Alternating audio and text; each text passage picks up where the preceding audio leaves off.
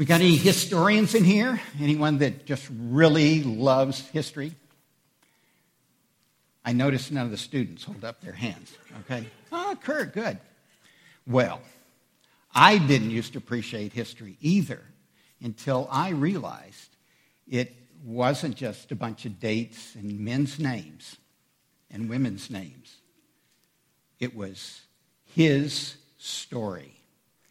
It is God's story. And you know, I think that probably took place the first Bible survey course that Linda and I took back in Germany back in the mid-'80s, late 80s. And that was just really transformational in our lives. And I started seeing then it in a whole different context. And you know, for you students, not just history, but every discipline in that college course catalog, God has something to say about. You can just open it up and there's everything, whether it's economics, whether it's history, philosophy, God has something to say about that. As a matter of fact, the university system actually came out of God's church. And it was, but there was one thing that was different, is that theology was known as the queen of the sciences, the queen of the university, because only theology gives meaning to all those other disciplines. We can, scientists, you know, everybody's going, oh, you know, you got to believe the science.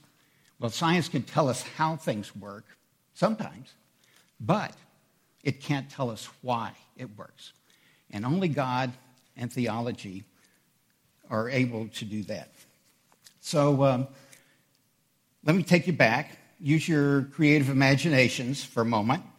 And let's go back to a time when there are seasons, you know, spring, summer, harvest, winter, and months. Remember the moon that God gave us, the lesser light, to control the night? And but there's no idea or semblance of past, present, future. Just an endless circular present. Would you believe that there was such a time as this? A modern historian by the name of Thomas Cahill tells us that is exactly what the world's like before God called Abraham out of a Sumerian out of Ur of the Chaldees, what is modern-day Iraq, some 4,000 years ago. As Cahill describes it in his book, The Gift of the Jews, when God called Abraham, he also called the whole world into time and history.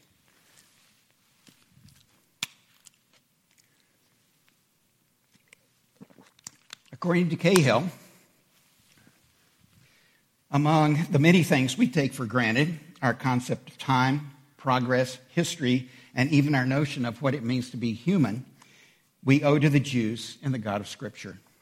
From Genesis onward, Cahill writes, the Bible presents us with a new way of thinking about and experiencing reality. Cahill elaborates. He says, you know, the Sumerians would give kind of thumbnail sketches of each king's reign, but they were arranged without the least regard for what may in fact have occurred. In other words, it wasn't actual history in Sumerian history. For example, some of the kings are said to rule for hundreds of years. Others are said to have ruled for thousands of years. And this concept of history also affected their storytelling. The Sumerian stories lack the beginning, middle, ending structure that we associate with narrative today. Instead, they began in the middle and they ended in the middle. Pretty crazy, huh? So when Moses wrote Genesis, it was the first time anyone attempted to put down a history that included a true sense of time and accurate dates. You know, all those dates in Genesis, how long people lived and all, they really do mean something. There was a purpose in capturing them. The Old Testament writings of Moses represent the first attempt to get facts, genealogies, and chronologies right. In short, history as we understand it today.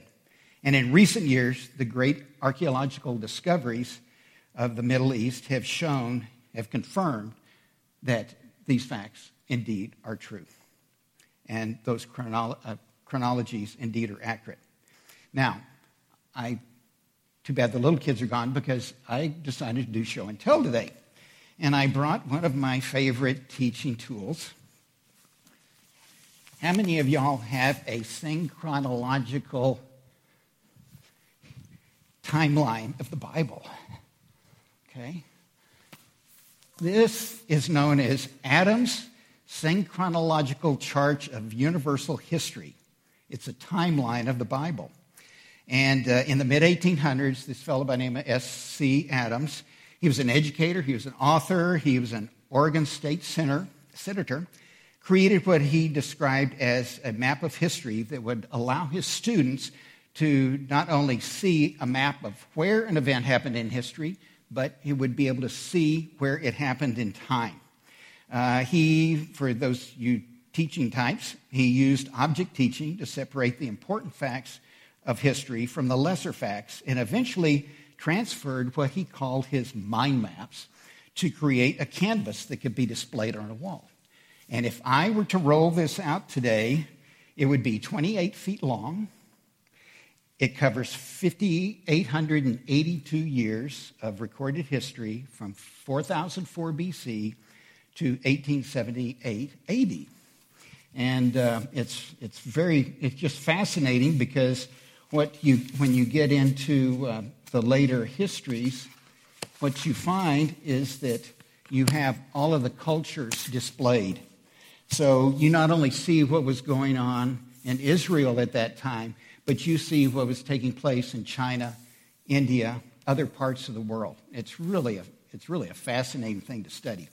And it'll bring you to your knees because you got to roll it out on the floor.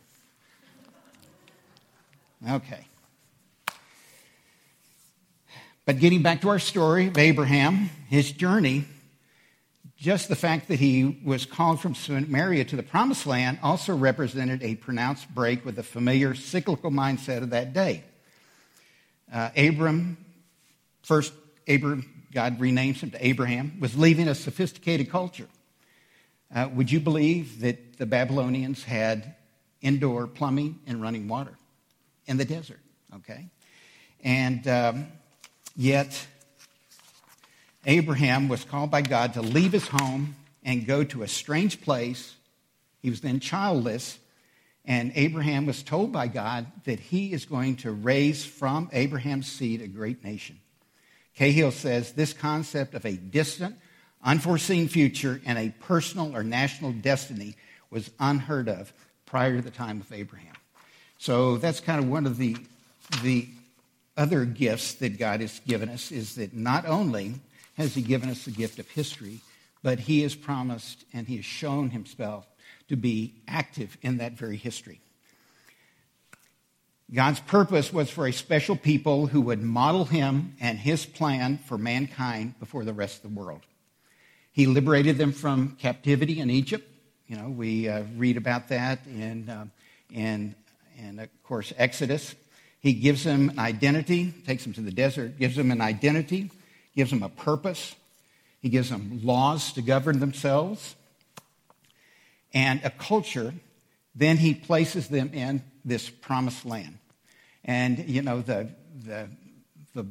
Bible land there that God gave him was so very unique, and it was very strategic because it was on the trade routes of the then known world.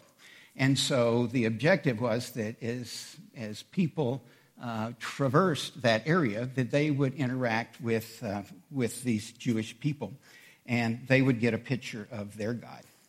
As a matter of fact, if we go to 1 Samuel, and we've got young David standing before Goliath, what does he declare?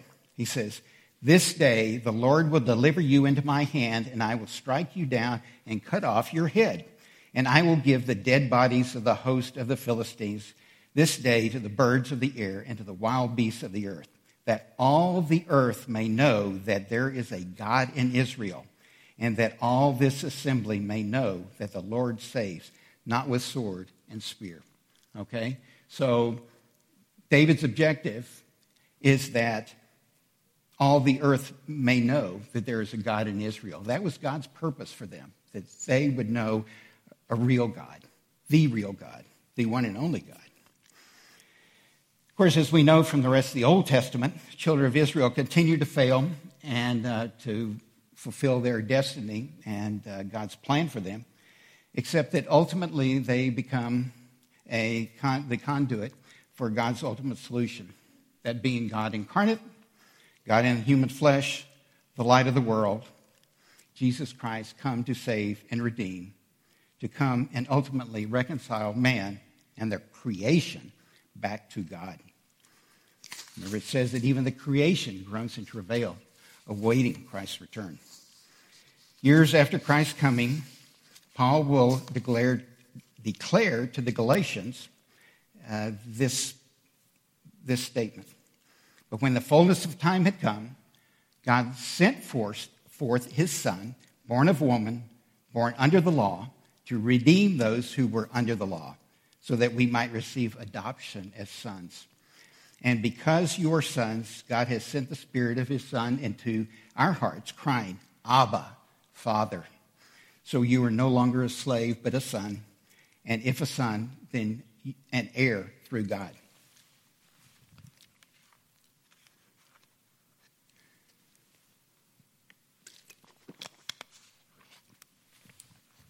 Now, we could plow a whole sermon just around that one passage of Scripture, because what Paul is doing is showing them the transition from the state of law and living under the law to actually being brought into God's family and being adopted as sons. This was a very relevant topic in that age and all, because in the Roman culture, you would sometimes adopt a young man, not as an infant, as a baby, but a young man, and into your family to carry on your family name. And so that's the kind of adoption that it would have full rights of the father in the household, and would be that heir. Now, great example of this is if any of y'all have ever seen the movie Ben-Hur, and if you haven't, you ought to put it on your Easter movie must-see list, because it's great, and that's illustrated very well in there. But we're not going to cover that whole passage today. I want to zero in on those first few words. But when the fullness of time had come, we're going back to the history. And this is another thing that I've learned about the Bible. There are no extraneous words. How many of y'all have written papers and you added fluff? You've added adjectives and adverbs and stuff to make it stretch it? Okay. There's no stretching in the Bible. Every word has been ordained by God, and it carries full weight. So what we're going to zero in on is the statement, but when the fullness of time had come. What does that mean? What are the circumstances that God orchestrated, that God put into place in order to send his Son into the world? We're going to look at that. First of all, if we go to the Old Testament, I think a lot of y'all probably know that there's over 250 Old Testament prophecies that are fulfilled in Jesus coming and during his lifetime. But did you also know that God used a world conqueror, a common language, a people and their traditions, a great world empire, and a deep void in human hearts to be able to bring his message of hope? Let's take each one of those one at a time. First of all, a world conqueror. That was Alexander of Macedon, better known as Alexander the Great. He's a very interesting young man. He came from kind of a high level in the culture, but he was a very talented military tactician. He was educated by Aristotle. And if you've ever thought about the early philosophers, it's kind of an interesting association because the ones that we really know, Socrates trained Plato, who trained Aristotle, who was the teacher of Alexander the Great. And so through this training and teaching, he gained a great love for the Greek language and the Greek culture. And so when he starts out on his conquest, and he conquered Persia in 330 BC, then he really wanted to pass along that Hellenistic framework throughout his empire. Now, he's also a very tragic figure. As most stories go, he dies around 33 years of age. He was an alcoholic, and he was depressed because there were no more lands to conquer. Now, the story is told of him actually trying to crawl away into the night and drown himself in the river so that people would think that he was a god. So God can use even broken men because this Greek culture brings us to the next significant point, and that's a common language, Greek. Okay, Greek. Greek is the most accurate language of all times, and it became the common language, or the lingua franca, of Jesus' time. So everyone would be speaking Greek. It's one of 3 languages that are used in the Bible. The first being Hebrew, of course, and that's a very specific language as well. Aramaic for a small portion of Daniel, and then Greek. And matter of fact, the first New Testament, the Septuagint, was actually produced in Greek. Next thing he uses is empire builders, all right? And that's the Romans. The Romans became the Greek successor to Alexander's generals. There were 4 generals that took over after he died, and 2 of them really became dominant. And there was one, Ptolemy. He was down in Egypt, and there was Seleucus, who was he kind of ruled in Syria and Macedonia, and so there was warring back and forth again across little Israel by these generals. But then Rome became the conqueror of both empires in 63 BC, and Rome totally ruled the world. And here's the impact of that. The day of closed frontiers was over. The day of separate, self-sufficient, antagonistic nations gazing suspiciously at one another across bristling defenses was gone. All the way from the Atlantic to the Caspian, from Britain to the Nile, from Hadrian's Wall to the Euphrates, the Roman standards could be seen. Everywhere in the barriers were down. The chaos had been welded and consolidated into a community. The world was one big neighborhood. Not necessarily a happy neighborhood, but it was one big neighborhood. And so there were these open borders, and people could pass back and forth. Then there was the Pax Romana, the Peace of Rome. It was the greatest period of peace in recorded history. Rome was the last of 4 great empires. The Babylonians, the Medo-Persians, the Greeks, and then the Romans. And after Rome fell, what we end up going to are the nation states. And so that's kind of another era. But because Rome was so powerful and so expansive, they also had leaders who were very fearful, and among them, of course, Caesar. And so he was concerned about the outer reaches of his empire, and they built a series of military roads, very significant, complex military roads, all slave labor, of course. And if you go across Turkey today, you'll see these large mounds that along the roads that housed a signal tower.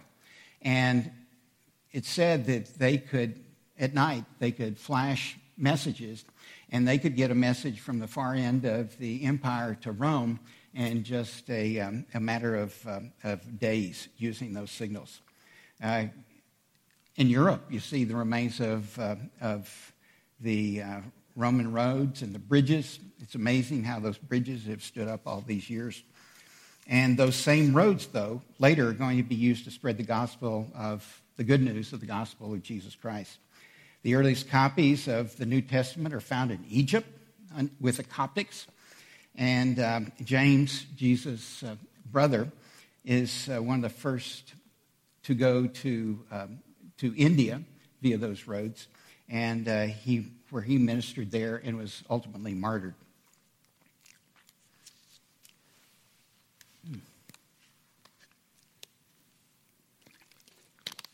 Next, we have the Hebrew tradition. And again, this was a gift of God. There was an expectation of a Messiah, do you recall? Jewish people carried into captivity were spread across the world. Because, as you recall, the northern kingdom of the 10 tribes were carried off by the Assyrians in 722 BC. And what always amazes me is that Judah and the half-tribe of Manasseh in the south, they never did learn their lesson from that. And so they carry on in their rejection of God's rule. And Babylon captures them and carries them off into Babylonian captivity in 588 BC.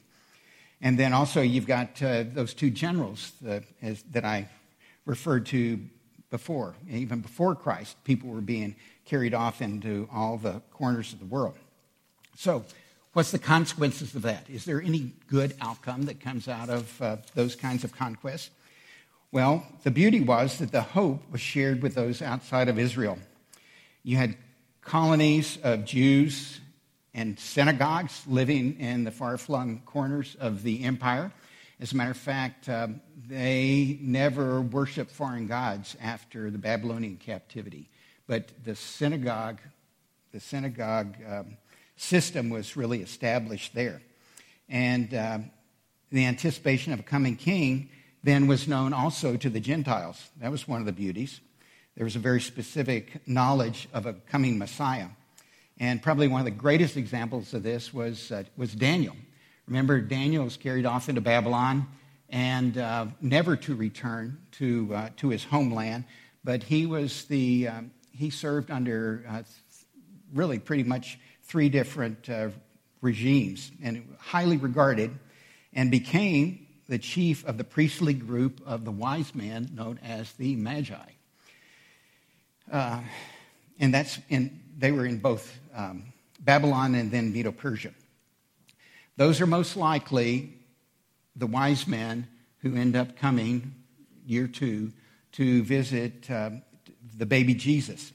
And so we can surmise that the earliest of Gentile believers may have actually been those men who came to see the baby Jesus. We can also assume that Paul's reception at Lystra, Derbe, Troas, Philippi, Thessalonica, Berea, Athens, Corinth, and Ephesus would have been far different had this word not gone out and there being this anticipation. Because what was Paul's strategy for when he would hit a new town? What was the first thing he did? He went to the synagogue to minister to the Jewish people in the synagogue, and then if he was rejected from there, then he approached the Gentiles in the area and the believing Jews. And then there was a deep void in human hearts. There's great spiritual confusion. Now, there's plenty of spiritism, just like there is today. Rome's approach to the gods, as they gobbled up countries and all over the world, they let you worship your own God, but you just had to bow to the Caesars as well. There were certainly the great philosophies of the Greeks, but there was also moral deterioration. Women had absolutely no standing in the culture of that day. They were treated as property. A Roman man could, if he didn't like her anymore, he could just have her killed. And infant abandonment, they would just, if they didn't want the child, they would abandon them out in the streets to be carried off into slavery or whatever you can imagine, horrible scenario. And as a matter of fact, it's the early Christians who are start rescuing those children many years later. So there was this hunger for decency and justice. And finally, there had been, in terms of spiritual problems and confusion, there had been 400 years of silence from God. If you remember, Malachi is the last testament and the last book in the Old Testament. And then there's an entire 400 years. I mean, America hadn't even been around, but anywhere near that long. Can you imagine that never hearing from God for 400 years? And of course, John the Baptist becomes actually the last prophet and pointing to the coming Christ. So as a result, we have a bunch of people who are really primed for hope. And of course, hope is delivered. Hope is delivered in exactly the way they expected. They expected a military general to come in and to overthrow those brutal Romans and liberate them. And what they didn't understand and appreciate is that they first had to have a suffering servant. And that this was only the first time that he would come. And then later, he would come as that ruling king. So I hope that these stories and aspects intrigue you as much as they do me, because I know that God wants us to identify, understand, and appreciate all that he has done on our behalf. He wants us to remember what he has done and celebrate it. I think I looked up just the word remember in the Bible is used like 297 times. And he's always just calling us back to remember. Remember what he has done. Remember when the children of Israel crossed the Jordan River. What did Joshua instruct them to do? They were to take, each tribe was to take a stone out of the center of the river, because it was dry, and place it and build a monument, okay, so that their children would ask, Dad, what is this about? And you say, this helps us to remember that God led us across the Jordan River in a dry river. And, we hear also the term, here I raised my Ebenezer. That wasn't a kid's name. And Ebenezer was a standing stone. And so all through the Bible, God wants us to focus on providing standing stones that would help to point our family back to the truth of what God has done. So he wants us to remember what he's done and celebrate it, to teach our children, lest we become prideful and start thinking everything around us is the product of man's genius. See, God created not only the physical order, but he's given us the social order and the institutions as well as that physical order. And if we think that it's all our doing, then why should we be surprised that we're getting the results that we are in the culture today, where the violations of the principles of those institutions, the family, the state, and the church, were absolutely devastating. I don't know about you, but I'm glad that God is patient and long-suffering. Not only did he provide for the people of the first century, his chosen people, but he is willing to accept any today who are weary, heavy-laden, and desiring peace and hope in their own hearts. And the additional benefit is that we'll actually have lives of meaning and purpose. He's still willing to use broken people like you and me for his glory. Won't you come to him today?